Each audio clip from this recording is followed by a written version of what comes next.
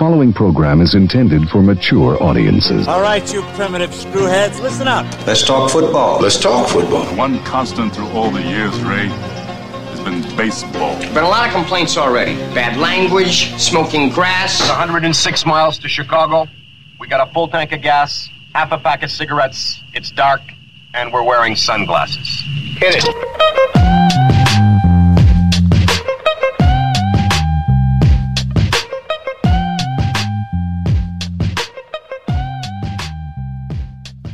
Oh man, dude, the quarantine, the Rona, it's getting to me, man. I go to start the damn show.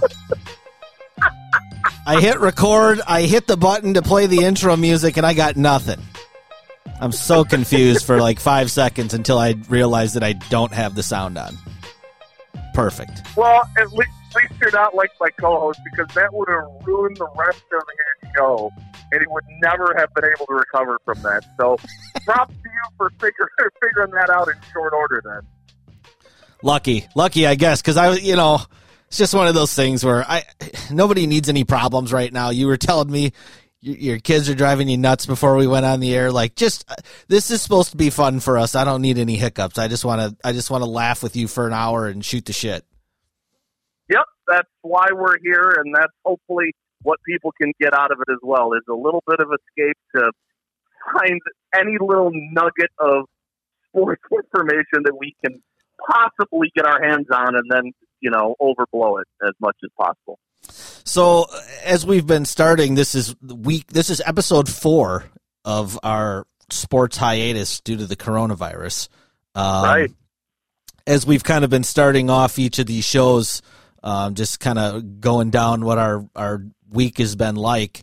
Other than kind of the monotony of having your family around you, climbing on you constantly, I know you guys are going out and doing some stuff, hiking and trying to keep the kids busy. But what else? Movies, games, shows. Are you getting into anything? What's been going on? Well, the good news is I'm exercising more than I probably ever have. I've installed some kickstands on our bikes for 3 out of the 4 in the family. The bad news is I went to Walmart for it, so I'm probably going to come down with this thing in the next 2 weeks. If not that, something else.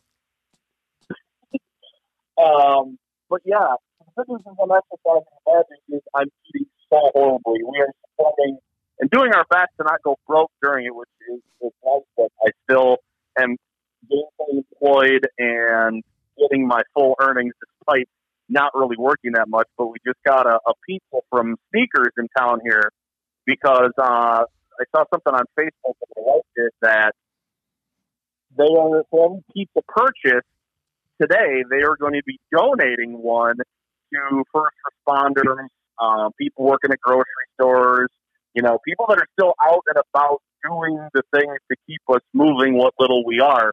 And when I went up to the drive-through there, I asked, you guys hanging in. They had 150 pizza orders today alone, which, wow, for a locally owned place from 10 a.m. to 5 when I picked it up, that seems like a monstrous amount. Yeah, that does. Well, that's cool though. I have not. I usually eat out a couple times a week. Just because cooking at home for one's kind of a pain in the butt. But with this whole thing going down, I have I haven't eaten out really at all, except for patronizing a couple of local establishments. I hit up Charlie's for a fish. The other night we did my apartment. My old neighbor Chuck Reynolds gave him a little business, and then also over at Italian House with Edmund. So it's cool. It's kind of nice to not really even think about going to a fast food type place and just kind of thinking about these local guys and keeping them going and keeping their lights on. So when all this returns, they can get back to normal, because those are the guys that need it. And certainly, the guy that owns the local Wendy's, he's going to be fine. It's these small business guys that you got to take care of. Yeah, I'm not worried so much about the chains.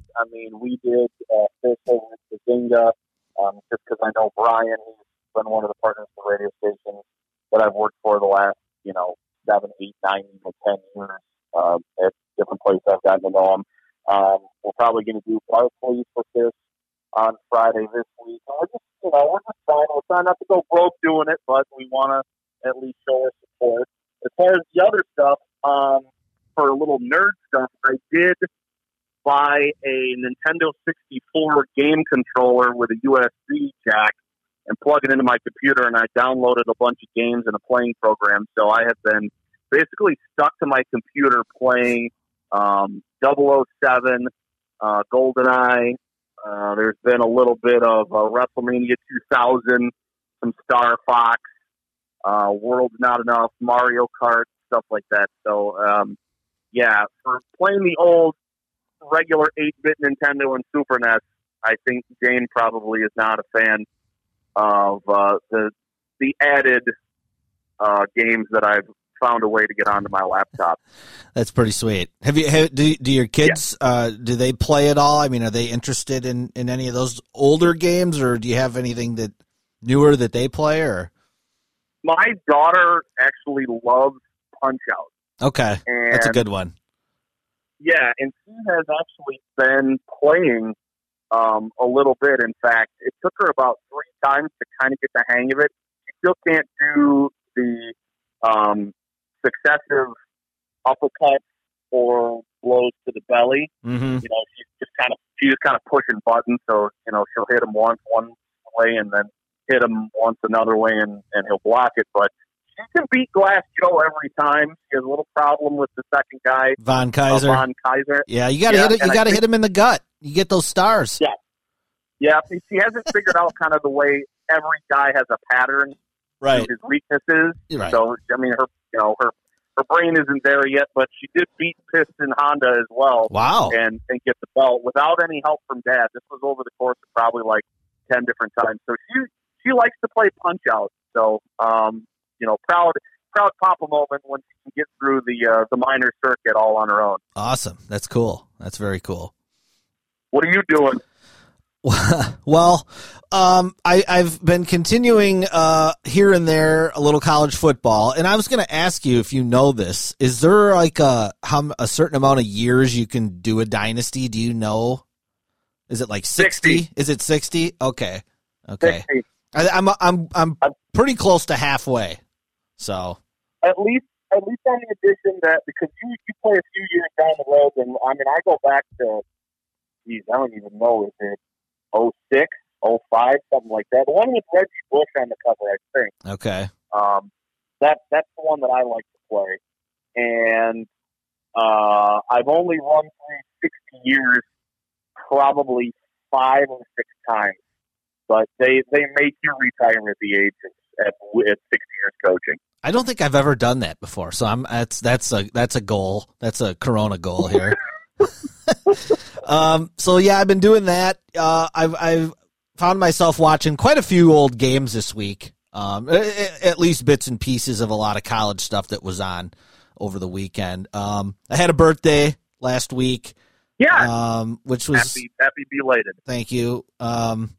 Which kind of, I mean, at this point, who cares? I mean, I really don't care, but it was just kind of like, no, but I can't do anything even if I want to.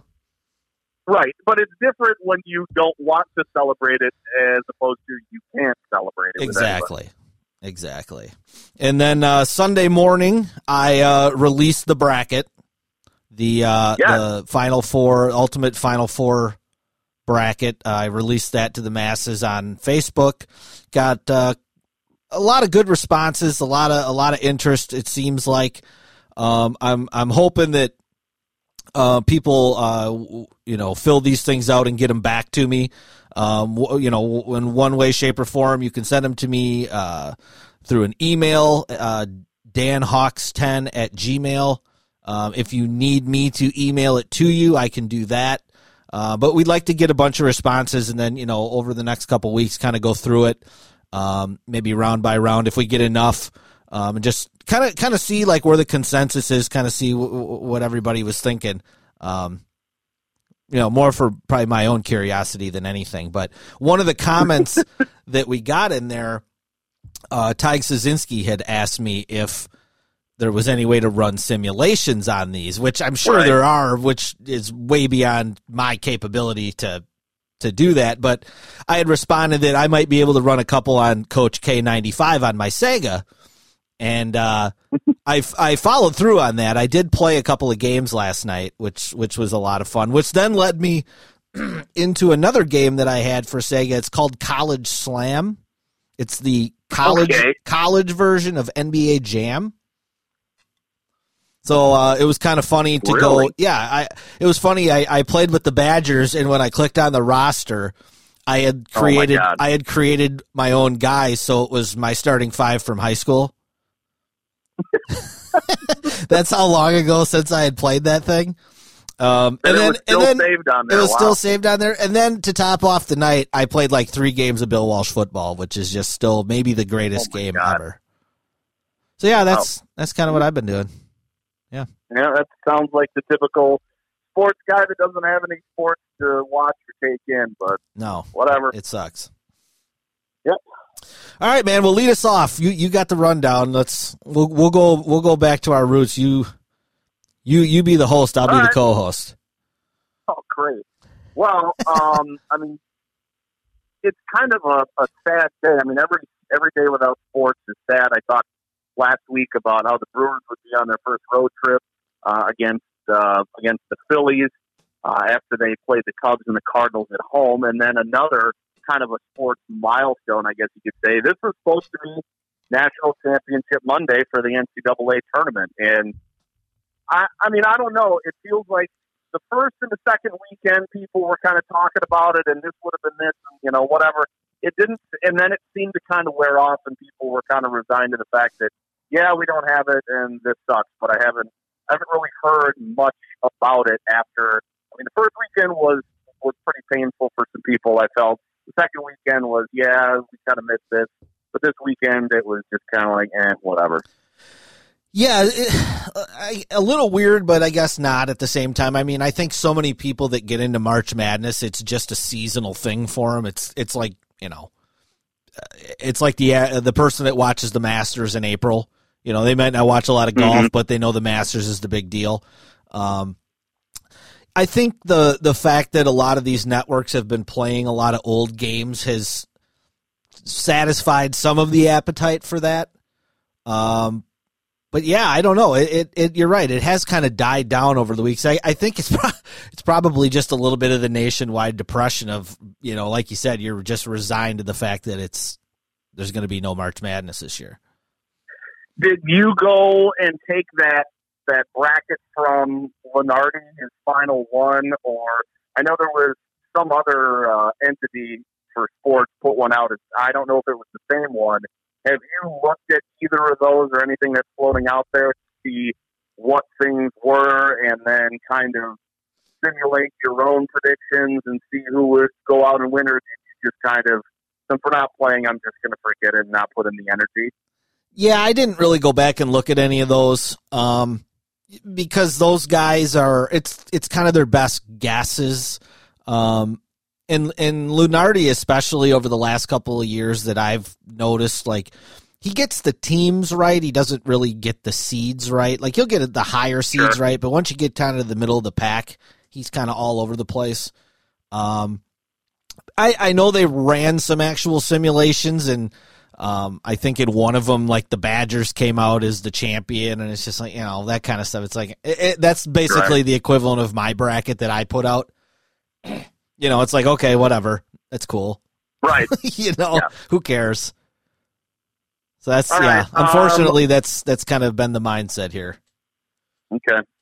Well, let's start with the NBA because that's kind of been the league that outside of the NFL with the talk of the draft that has kind of put out the most news, and just the fact that there's a video game tournament going on.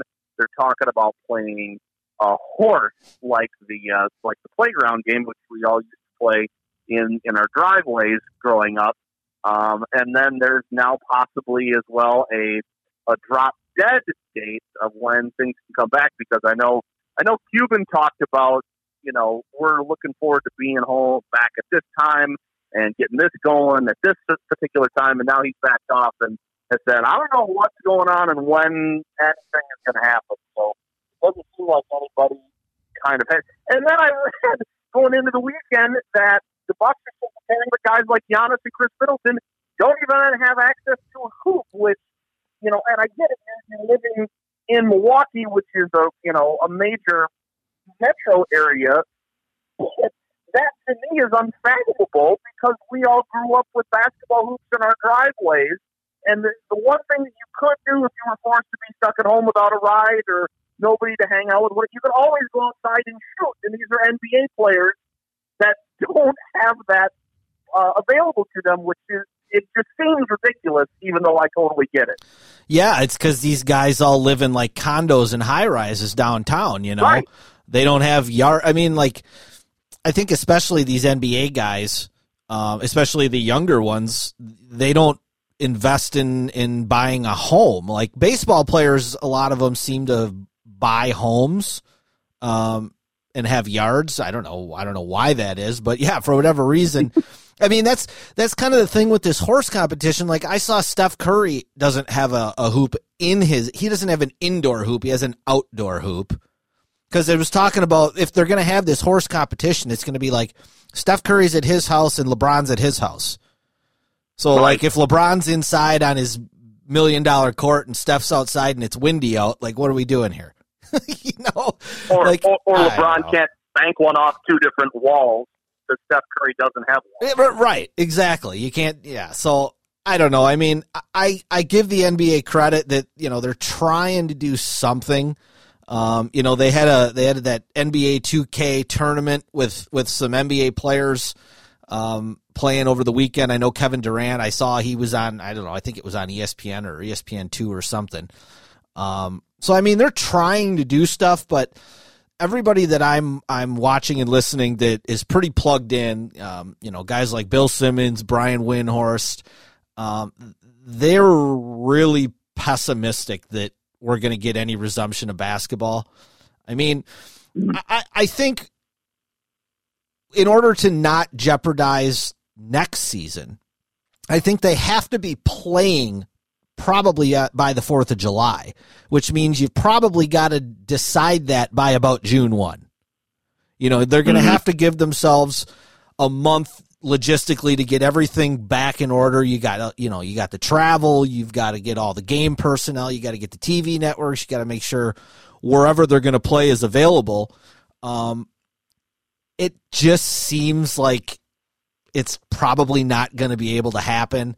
I've heard some, I guess I'm not in the camp that play it at all costs, even gimmicks included, because I've heard some things like, well, maybe they just take the top 4 teams in each conference or the top 6 teams, or maybe it's, whatever, something like that. Or maybe I heard one thing that just said, let the Bucks and Lakers play in the finals. And it's like, no, I would just assume they canceled it. I don't need it that badly where I would want it to kind of be looked at down the road as kind of like, why did they do that? That's stupid. You know what I mean?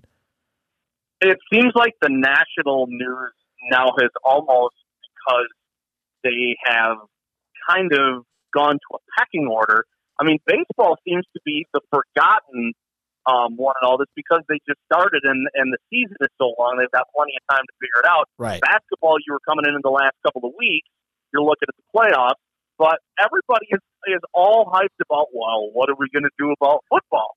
Football's got to happen. We have to start on time for college. We can't disrupt the NFL. We have stadiums in Vegas and Los Angeles that need to play. I mean, what are we going to do if we can't have? I mean, when you've got Trump calling the different owners over the weekend to talk about football, it seems like everybody's just, oh, okay, well, yeah, if the NBA comes back, fine. Baseball, we got time to figure that out, but we need to get a plan in place about football. And that, I mean, that's great for me, who's a big football fan, but it's like, well, we need to figure out what to get all these other sports, back and getting going too. Don't just worry about a couple of months down the line. Well, you know what that tells you? That if you didn't already know, NFL has the richest owners. Well, yeah. I mean, and they have the biggest television contract. I mean, that's, people don't want to hear that, but that's the fact. I mean, Reality. It's reality, and that's why baseball's been put on the back burner, because they don't have a major national television contract like those other sports. They make all their money regionally on things like Fox Sports Wisconsin. I mean, that's, at the end of the day, whether people want to believe it or not, that's what it boils down to, is money.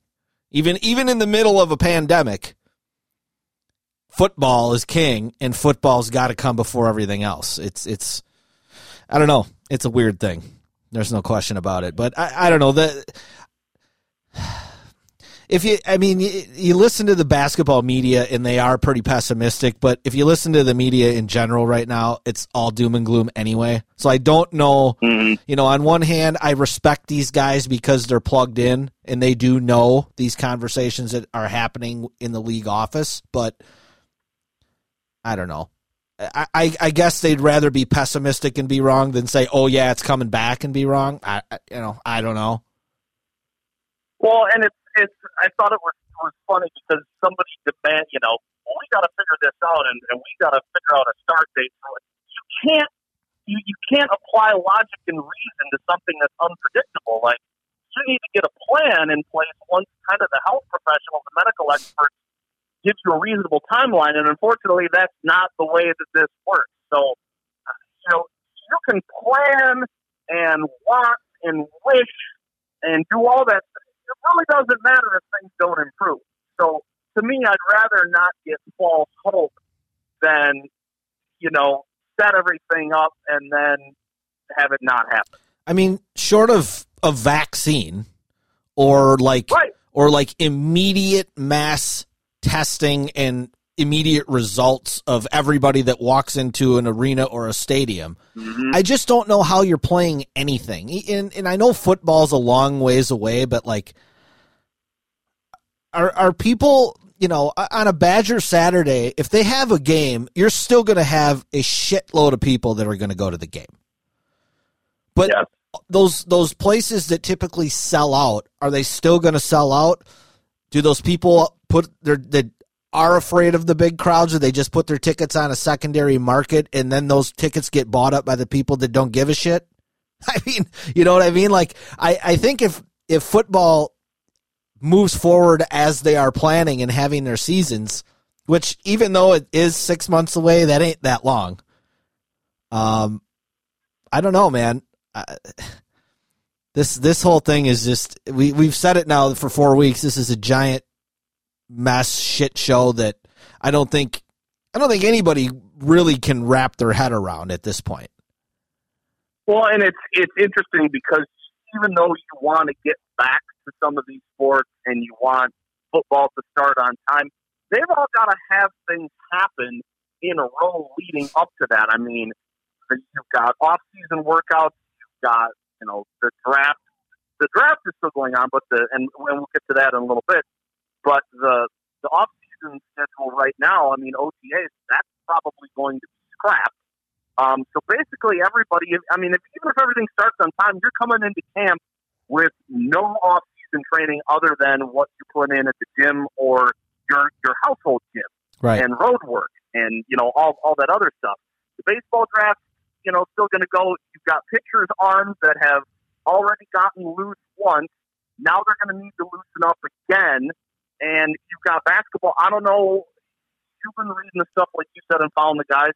How much prep time are they going to need before they either start, have a couple of regular season games and then the playoffs? Are they going to go right into the playoffs? How much prep time are they going to need to try and get back to some semblance of basketball court shape? I think at least 2 weeks. Because those guys can run on the treadmill, ride the bike, run around their neighborhood, whatever. That's not game shape. That's a completely different animal. And now you're asking, especially in as much as I'm not a LeBron fan, and some of the things that he said even around this coronavirus, I've kind of rolled my eyes at. But one thing I do respect him about and agree with him on is, like, he's 35. Like, he's basically shut down for a month.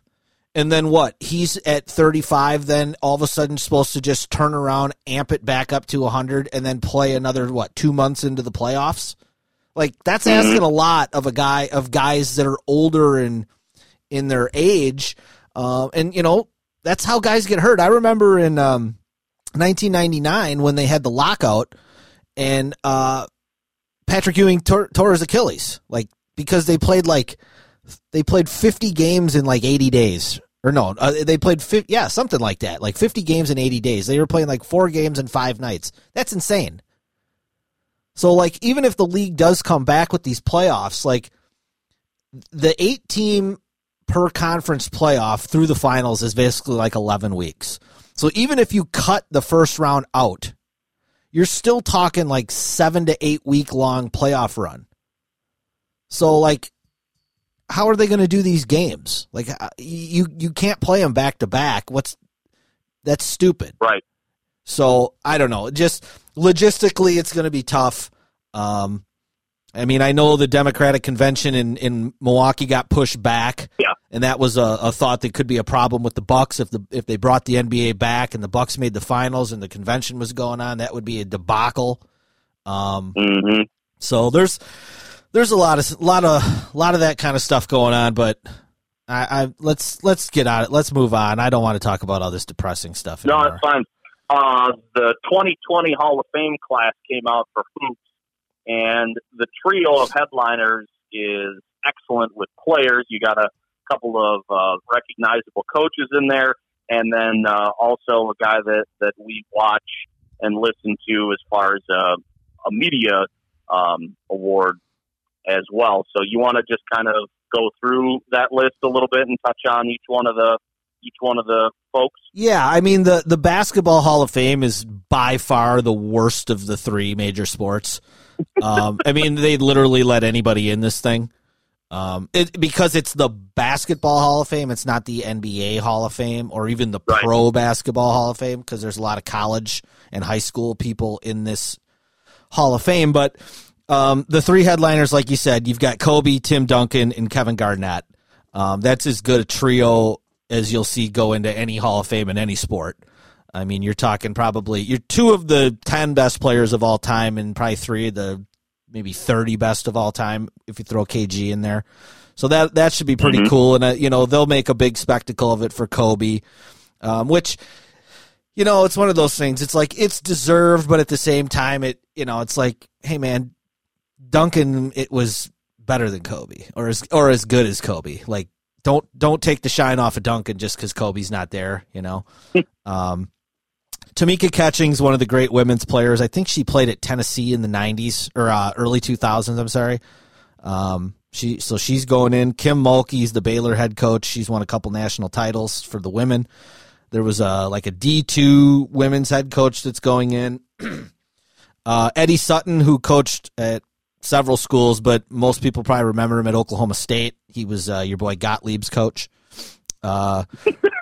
Rudy Tomjanovich, 2-time champion-winning coach with the Rockets, and also the recipient of the worst punch in NBA history. Yes. Kermit Washington broke his face, and Rudy T. They thought he was going to die. He tasted spinal fluid. Oh my God! It was bad. The YouTube that one. That's a nasty one. And then Mike Wilbon and Mike Breen are both receiving Kurt Gowdy Awards. Wilbon for journalism, Breen for broadcasting. So pretty heavy class going in 2020. Who knows if they'll even have the damn thing with the way things are going. They usually have it late summer. But at this point, who knows? If that's one of those ones, hey man, if you got to push that back, push it back. Who cares? Those guys deserve to get their due. Those could be done anytime, and you know what? Most of them are available now because they're not doing anything. Exactly. Yeah. All right, so for people who are starved for sports, and I don't know when the original date of this whole thing was supposed to air, but they moved it up just because there is nothing else, and I think people are so craving and starving for content. And I think this can appeal to pretty much everybody because even the non-basketball fan like me, I would flip on games when I was growing up because my friends like basketball. I took an interest. And if there was a game that Michael Jordan was playing, I would watch. I would watch basketball just because of Jordan, because he was the greatest player that I saw. And this documentary series, which is what, like 10 parts? Yeah, 10 parts. So it's coming out in just a couple weeks, and they've moved it up. And I think this will be probably one of the most eaten up things of sports content probably for the entire year. Yeah, it was supposed to come out during the finals, so like mid-June, mid to late June. But yeah, when this whole thing happened, there was a big clamoring for.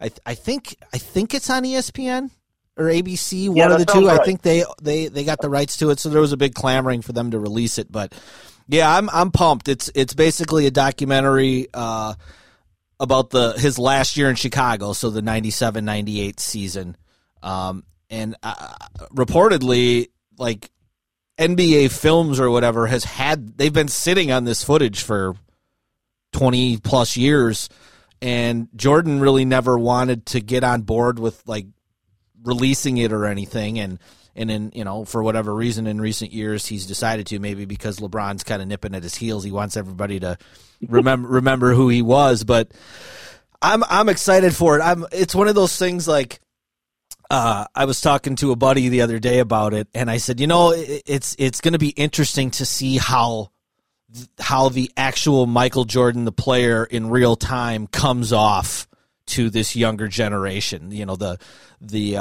kinder, gentler, don't hurt my feelings generation of young people that love basketball, and celebrate a guy like Kobe, who was basically Michael Jordan light. Are they going to turn on MJ because he calls Tony Kukoc a stupid foreigner? You know what I mean? Like, how is this going to play? How is Michael Jordan going to come off in this? I'm curious. It's really, I'll be curious to see, and it kind of brings up a question in my mind, because Jordan has never really been one of those guys, to my knowledge, and I guess correct me if I'm wrong. He never really has been a guy who has cared what people thought. It's just kind of like, I'm Michael Jordan. Who are you? So to me, for him to be protective of that footage and his image and how he comes off, that seems kind of counterintuitive to me, because if you don't care because that's how you are and that's how you play it and that's how you act, then what's the problem with putting it on display? Or do you not want the people who still believe you to be, just this on-court god? You don't want them to see you as that ultra-competitive, dickish kind of dude, because then that kind of ruins the whole fairy tale fantasy image and how you prop this guy up. I don't know.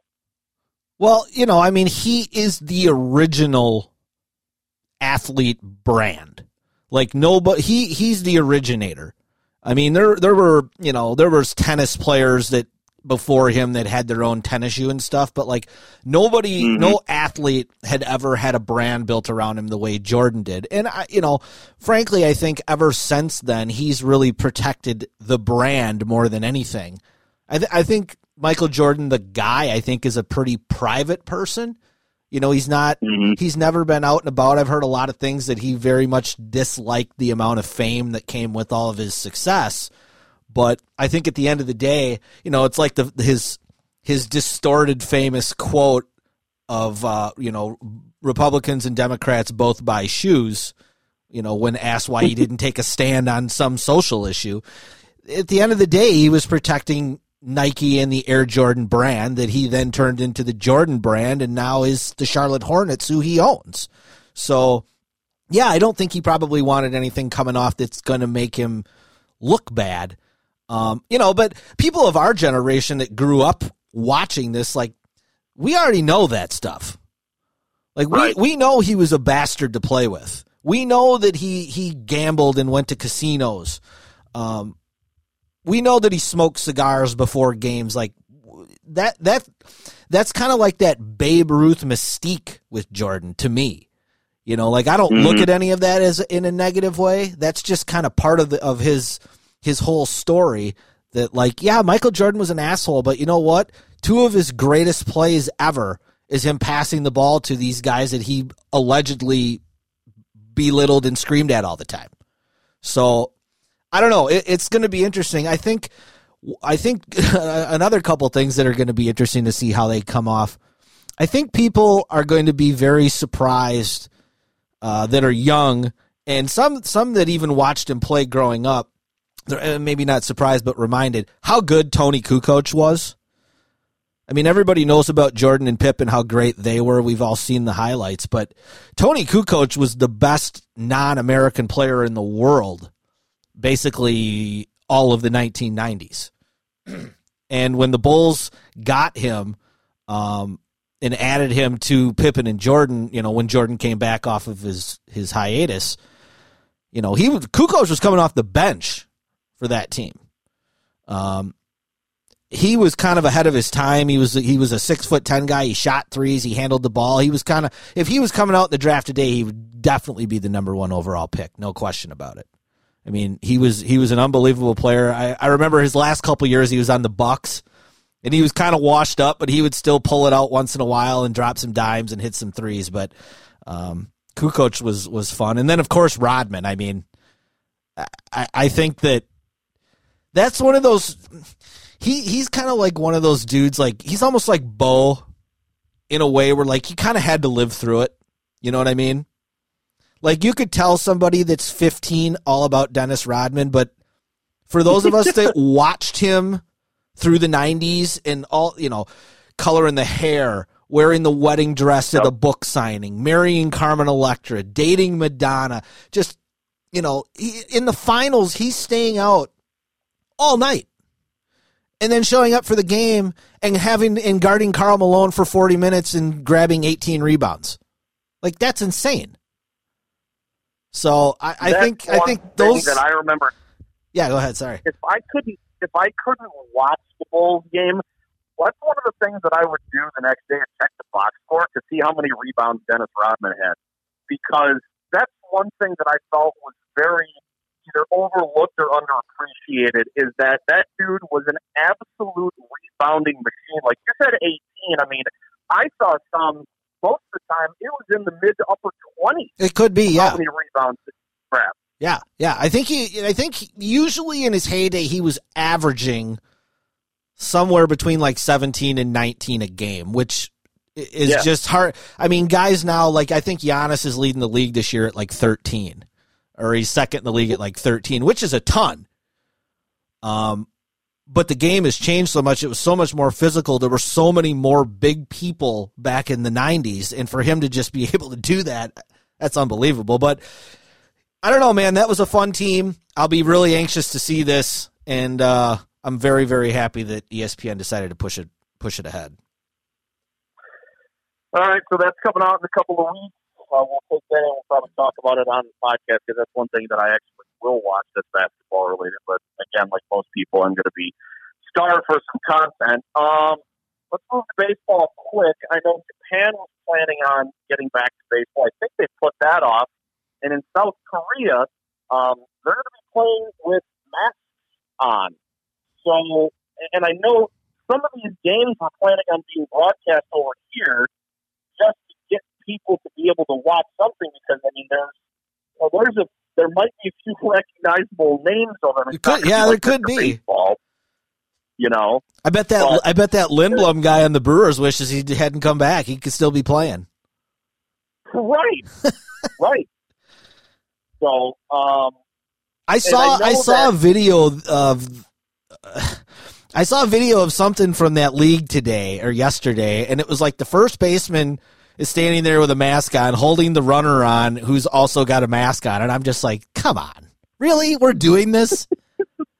Yeah. Like, what the hell does the mask do if you take your mask off, like, to go to the bathroom, and then you come out and throw a pitch, and then the guy hits it to the left fielder, and then everybody's touching the ball? Like, I don't get it. What's the point? There's so much shared stuff between locker rooms and equipment that it looks nice and it looks like you're trying to do something, but in the end, if somebody has it, then more people are going to get it. Period. Sure. End of story. I wish everybody would stop giving all these leagues credit. I mean, I gave the NBA a little bit of credit for trying to do stuff with this horse game, but like these leagues are only shut down because they have to be. They're not being magnanimous about this and really looking out for public safety. Like they're shutting it down because they had to shut it down. Like, let's not get this twisted. This is, if they had their way and it wasn't forced on them by states, and government, they would be playing games. Trust me. I mean, the NBA was talking about playing without fans 2 weeks before they shut it down anyway. Like, if they hadn't been made to shut down, they would have kept playing. I mean, I think I saw today they lost like 270 regular season games already. That's a lot, not to mention the playoffs. Yes, so, yeah, I don't know. I mean, these leagues like South Korea, I mean, yeah, I get what you're selling of, let's get back to normal, but seems a little irresponsible to me. Stateside, a lot of networks have been trying to replay old games. I know the Brewers Radio Network and Fox Sports Wisconsin have been doing their share, and one of the ones that recently for Milwaukee that the local outlets have put on was the Juan Nieves no-hitter in the '87 Brewers, which apparently that's quite special too. I mean, not only is that no-hitter special because it's all that anybody ever talks about because it's the only one in Brewers history. Did you know Bill Schroeder caught that game? Are you kidding me? Stop it. Never gets brought up. I love Rock though. He's the best. But I mean, I couldn't tell because some people were commenting about it on Twitter and like, oh, I remember this and that was cool and Yelp didn't even need to dive and all that stuff. But I couldn't tell if somebody was being sarcastic when they said, I didn't know that Schroeder caught that game. It had to be. Either that or they haven't watched a Brewer game the last 20 years. That's what I mean. But so somebody said it to me, and I was like, well, I blame Brian Anderson. He always brings it up. Right. I'm sure Schroeder's probably tired of hearing it. He's probably giving him the stink eye up in the booth, like, again? Like, really? Well, they got to fill time during the season. I'm sure it's brought up a few times. Yeah, that was kind of, I was thinking about it when I was watching the game. That was kind of my first Brewer team, really. I think I went to my first game maybe the year before. I remember it was against the Orioles. It was part of the Pepsi fan club. You could pay like, I don't know, whatever it was back there, or $80 or $100, and you got like a Brewer Pepsi hat and tickets to like 3 games or something. And I just thought that was the greatest shit in the world. But 87 was kind of the first team that I really started to follow, and they had the 13-0 start, and they had the Easter Sunday game where Deere and Swaim hit those big homers to keep the streak going, and then you had the no-hitter, and that was kind of and then you had the legendary Magic Miracles and True Believers VHS tape that came out after the season, which myself and Joe Robinson, we were laughing about it the other day. We like became friends like in 1988. So that's like when we started going to Brewer games together, and his dad had set up he had a van, like an old school van, and he had a TV he had a TV and a VCR in it. So we would watch Magic Miracles and True Believers every time we would go to Milwaukee because it was about an hour long. I bet we watched that thing 1,000 times. So that was a good memory. That's a cool tradition, and you bring up in our notes here about baseball cards, and I can remember that set. It's iconic. I just looked up, in image of it, it's got like the wood paneling background around the edges. It's got the team insignia in the top left. It's got the player on a title bar at the bottom right, and then the rectangular picture of the player right there. That's the first complete set that my dad had bought me from the guy in town, and I think this was his name. I think it was Bill Henderson. Yep, I remember him. He was the dude in town that if you wanted baseball card memorabilia, that's who you went to. And I never met the guy, but I heard his name thrown around all the time, and I just kind of started thinking about baseball cards because I talked about it last week on one of my commentaries. That, I mean, name me a kid who was a fan of sports that didn't collect baseball cards when they were between a certain age range. Oh yeah, no kidding. But I mean, like, you had Topps, you had Donruss, you had Fleer, you had Upper Deck. Score, Bowman. Bowman, right, exactly. But, and I can remember my dad always telling me, Topps has been it, stick with Topps, it's going to be the most valuable. I mean, I don't know any place, because, I used to ride my bike down to Stop and Go out in Weathering Hills and, pay whatever, 50 cents for a pack of cards or a quarter, whatever it was, to get that horrible gum. But, I got so many cards and binders and stuff in my parents' basement that when this is all over, I kind of want to go look and see what I got and see if anything's worth a couple bucks. No, I hear you, man. It's that 87 series. It has there's a Bonds rookie. There's a McGuire rookie. I think like Rafael Palmeiro. There's like a Canseco Topps traded or Topps rookie winner from the year before card. There's some really good cards in that set. And yeah, that was kind of the same with me. That was really the first year of collecting baseball cards for me. The year before I had started collecting basketball, and then I got into baseball. But yeah, I got some of those good ones. I got a frame up in my basement here of a bunch of cards, and I've got a couple of those old 87s in there. I always like Topps too. I mean, some of the other ones like Upper Deck and Donruss and those, they could make a little fancier card and maybe like a glossy card, but I don't know, something about getting a couple packs of Topps with that waxy. Yep. They had that waxy pack. You opened it up, and like you said, that gum was, harder than a Ginsu knife.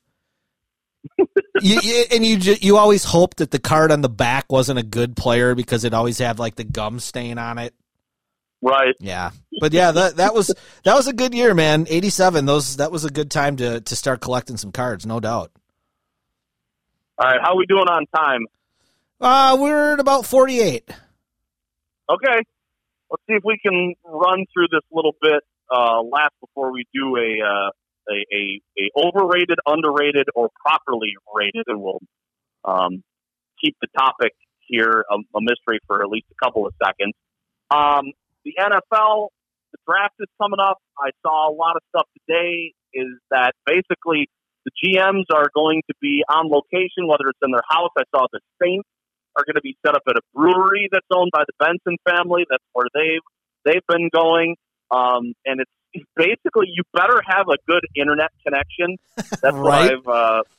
That's what I've said. And like, people are already starting to take bets on whose internet fails, and they started to relive the Vikings gap from a number of years ago where they let teams pass them by before they picked somebody. So I'll be really curious. I don't know how they're going to do that television-wise.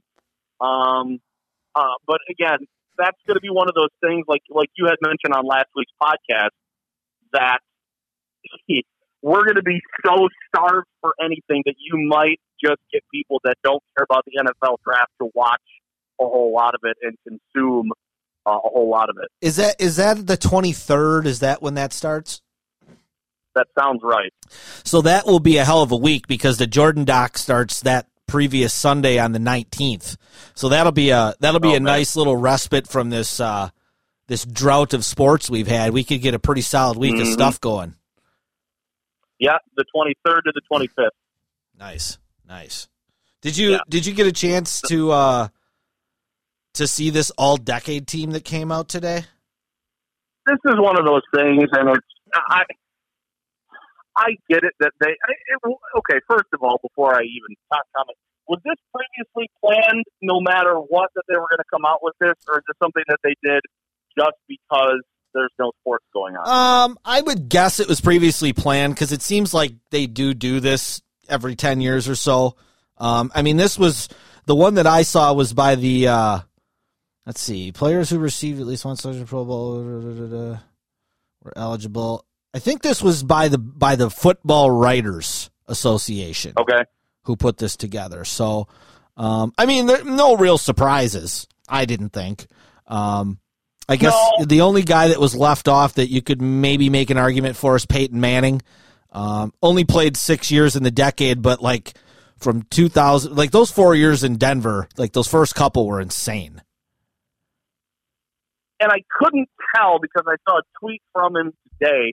Clay Matthews listed his stats for the last decade and how many Pro Bowls and how many sacks and all that stuff. And I couldn't tell, I mean, he's signed with anybody yet that I know of, because I don't know if he was making the pitch for teams to sign him or he was trying to compare his stats that he was left off the team.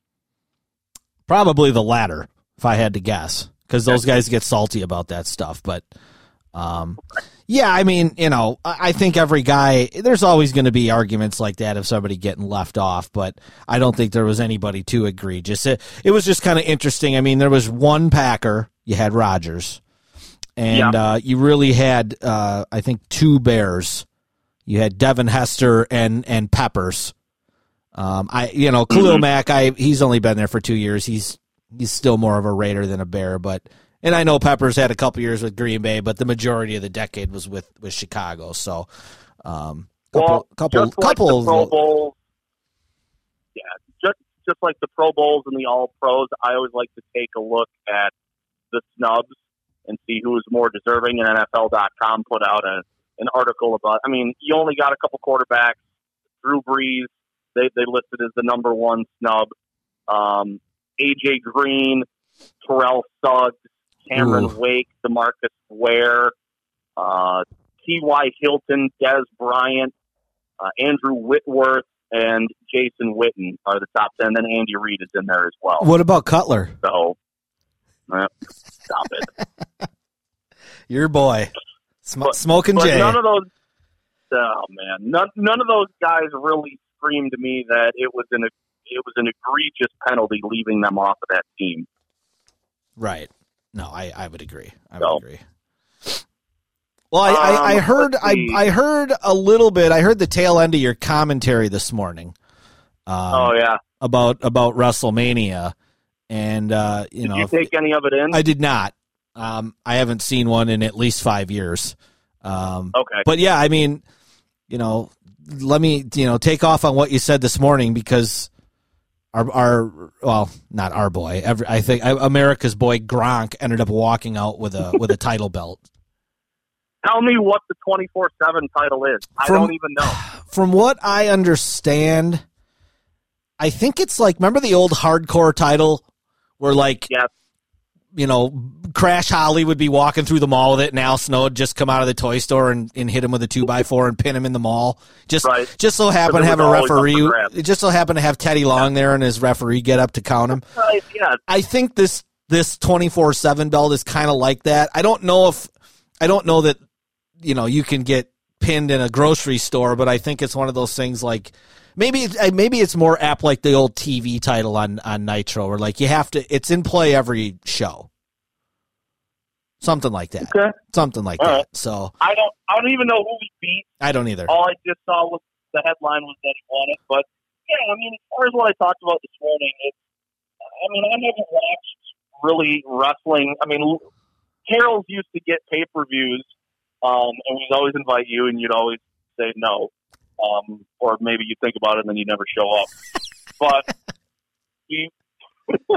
we would always gather at his place, and it got to be in the later years. I hadn't watched wrestling all year except for one night, and I'd have to get background on every one of the wrestlers or the matches because I didn't know who anybody was or who was feuding with anybody. And now women have become such a major part of it. You've got separate titles for different shows, so you don't know who's on which night feuding with who. So, I didn't even want to take... All I saw was that The Undertaker was still wrestling. And every time they say that's his last match, he always comes back. Now they're saying that this past weekend was his last match. I don't know. Yeah, I mean, I really fell out of it after college. Probably after, from 04 to 2010, I pretty much didn't watch anything. And then I kind of got back into it when The Rock came back and had that that year-long feud with John Cena. I went to a couple of live shows. I think I went to one in Milwaukee that year, but yeah, it's probably been a good 5 years since I've even watched a WrestleMania. I don't have it can't hold my interest anymore. They kind of screwed themselves back in the 90s where they went so far that now it's kind of hard for me to go back to like the old gimmicky 80s style. Like I can watch the old 80s style because I lived through it, but I don't know, like it's just a little too lollipoppy for me right now. And I'm not saying I want to go back to see guys getting hit over the head with chairs, but that's part of the problem when you do that stuff for all those years and you got guys jumping off the top of cages. It's like seeing a dude execute a wrist lock doesn't exactly get you too excited, But it did get me thinking, if this Corona thing goes on for a long time, which I think we both think it's going to, maybe we bring back a one-time only episode of the Squared Circle? Oh my God. I mean, I'm not sure whether Brother Love would be up for it or not. I'm not sure how technically if we can get 3 people on at once, but maybe we go back, we review an old Raw from the late 90s or something, kind of our old school format that we did at Whitewater together, and I think it could be pretty fun. The college radio show of reviewing wrestling that we made so many promos off of. Squeaky voice Josh and Dan. Oh man. That was, and I thought about putting that into my commentary because I liked wrestling so much that was the name of my radio show when I started at the campus station at Whitewater, and it turned from wrestling into just a mash of whatever, and then we just started calling people on campus and doing random stuff. It was fun. We did a couple of live shows from the Mad Buller, and it was a lot of hilarity. Yeah, we would have to talk technical stuff to see if we could get that done. I'm sure there's a way, and I'm sure Brother Love would be able to. I don't know if he could get away from his kids. I don't know. I don't want to speak for him, but it'd be, we'd have to prep a little bit. We'd have to somehow watch an old Raw episode that we could all, whether it was on YouTube or whatever, and then or even a pay-per-view, whatever, and just kind of do our old school run through, and I think it would be pretty damn hilarious. Oh, I like that. That's good. All right. A couple of other notes. The British Open was canceled. The Masters is looking at November. I know they just rescheduled the LPGA championship to December in Houston. I saw that headline, and we lost a couple of athletes today. One to the coronavirus, Tom Dempsey, but he had a host of other problems. He was battling Alzheimer's, dementia. He's in New Orleans, where a lot of people in the senior facility apparently have been hit with the coronavirus. And then for baseball, Mr. Tiger also passed away. Yeah, Al Kaline, 3,000 hits, 399 homers. I think he was on Detroit for like 20 years. So that sounds right. Yeah, that's a big loss for their community, but yeah, it's this, you hate to hear about anybody dying from anything, but especially right now with this virus. I mean, sad to hear about Dempsey. All right, let's get into our final segment with a edition of overrated, underrated, or properly rated. Now, you have compiled a list of athletes. Yeah, that we are going. I kind of, as I'm normal to do, I kind of overdid it. So I ended up coming up with way more names for each sport than we could reasonably put into one show. So if this is any way successful, we can maybe do it again down the road. But this is just going to be football, and I'm just doing QBs, running backs, and wide receivers. And the gist of it is, I'm going to give you some stats on them. And, just kind of tell me what you think, if they're overrated, properly rated, underrated. It's basically guys that are retired but we've all seen play that, maybe they've been forgotten in history a little bit, maybe because their numbers have been smashed or they didn't win Super Bowl titles or whatever the case may be. Okay. All right, so first guy, we'll start with the quarterbacks. Warren Moon, 49,000 passing yards, 11th all-time, 3rd when he retired, 291 touchdowns, 14th all-time, 4th when he retired. Didn't come into the NFL until he was 28 years old because he was playing in Canada. And he just couldn't beat Denver or Buffalo in the playoffs. Overrated, underrated, properly rated. I think he was underrated. I think just because, like you mentioned, there were so many good quarterbacks in that era, and I think he never ascended to the top level. But I think he was probably just as good as some of that crop, but his team just didn't have the wide amount of success that a lot of other teams did. So he was kind of the forgotten guy amongst that bunch. I always liked Warren Moon, and just to kind of put a stamp on my thought, the Houston Oilers are my go-to team on Tecmo Super Bowl. Yeah, I agree. I think he's underrated. He was one of the great deep ball throwers ever. Yes. He was running the run and shoot under Buddy Ryan and I think maybe even Jerry Glanville in Houston. Never really had. He had decent weapons, but he never really played with great players until he was like 42 when he joined the Vikings. But yeah, I'm with you, man. I think Warren Moon is an underrated guy. I think if you put another 5 years in his early 20s with NFL stats, he's probably going to be top 5 all time in everything. I like that. That's a good one to open up with. All right. Next one. This guy, most people only know him as an announcer now, but Dan Fouts, 43,000 passing yards. He's 17th all-time, 2nd when he retired, 254 touchdowns, which is 21st all-time, 4th when he retired. He lost back-to-back conference championships in 80 and 81. He's basically Phil Rivers and Matthew Stafford before Phil Rivers and Matthew Stafford. Overrated, underrated, properly rated. God, it's so tough because I never really watched the guy play, so I don't have anything to compare it to. I know just on a lot of top underrated lists that I've come across, including one that I'm looking at from Bleacher Report right now, Fouts is number 1 on that list. He threw his fair share of interceptions, but apparently, that's one of the best guys that airing it out and racking up passing yards.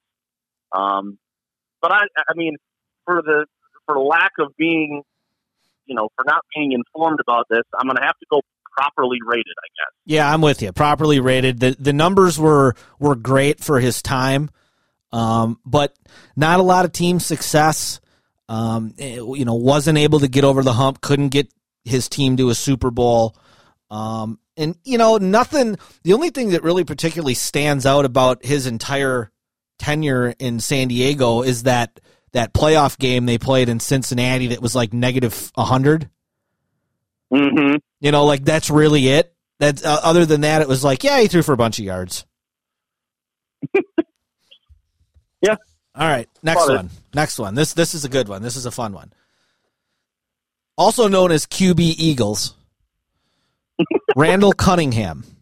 Okay, now this gets a little interesting. Some of these guys are clear cut. Some of them are a little interesting. Randall Cunningham's got just under 30,000 passing yards, which is 48th all time. He's got 207 passing touchdowns, which is 42nd all time. 4,900 rushing yards, which is 147th all time, but second most as a quarterback behind Mike Vick. And he has got.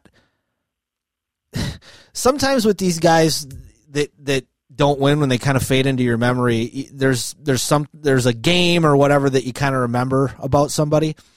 There's that play at Buffalo that Randall Cunningham made. I know you remember it, where he's scrambling in his own end zone.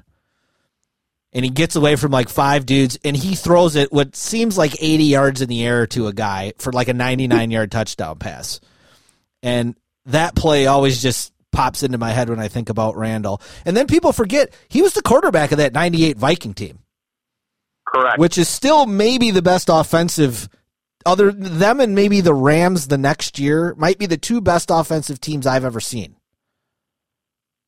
So, overrated, underrated, properly rated for Randall? I think probably just because of team success, I'll probably have to go properly rated. I mean, it's one of those things where he was always an impressive physical specimen who could pass, and as you mentioned, the running statistics were really good as well. But it was never one of those things where, at least that I can remember from when I started watching football, that he would drive fear into you if you had to play him. Right. And even on the Vikings, yeah, he's a good quarterback.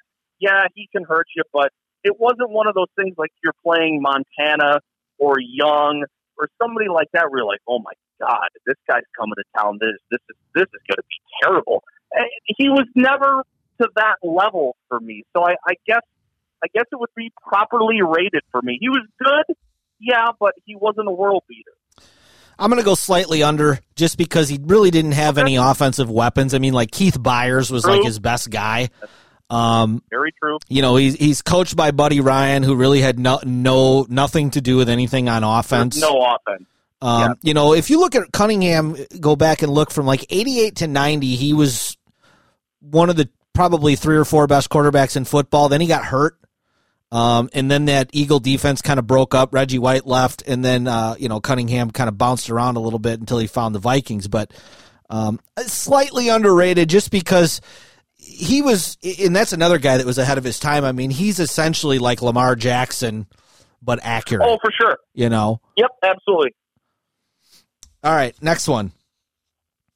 Jim Kelly. 35,000 passing yards, 27th all-time, 5th when he retired. 237 touchdowns, 28th all-time, 8th when he retired. Orchestrator of the K-Gun, which was kind of the, really the first no-huddle offense most anybody was really running in the NFL. 4 straight AFC titles, obviously 4 straight Super Bowl losses, and he also didn't come into the NFL until he was 26. Over, under, or proper? Oh, man, it's tough because I feel like he had so many more weapons at his disposal than a lot of people did. He always seemed to have a good wideout, 1 or 2 of them minimum. He had a good running back. He had a pretty good defense on the other side. But then when they got to the Super Bowl, they weren't that up to the task. So, I mean, as much as I would, hate to see what he's gone through personally and never get that ring, I'm going to say Kelly is a little bit overrated. You think so? Okay. I think a little, I would say slightly underrated. And I don't think, I think because they lost 4 straight Super Bowls, I don't think anybody on that team gets the credit that they deserve.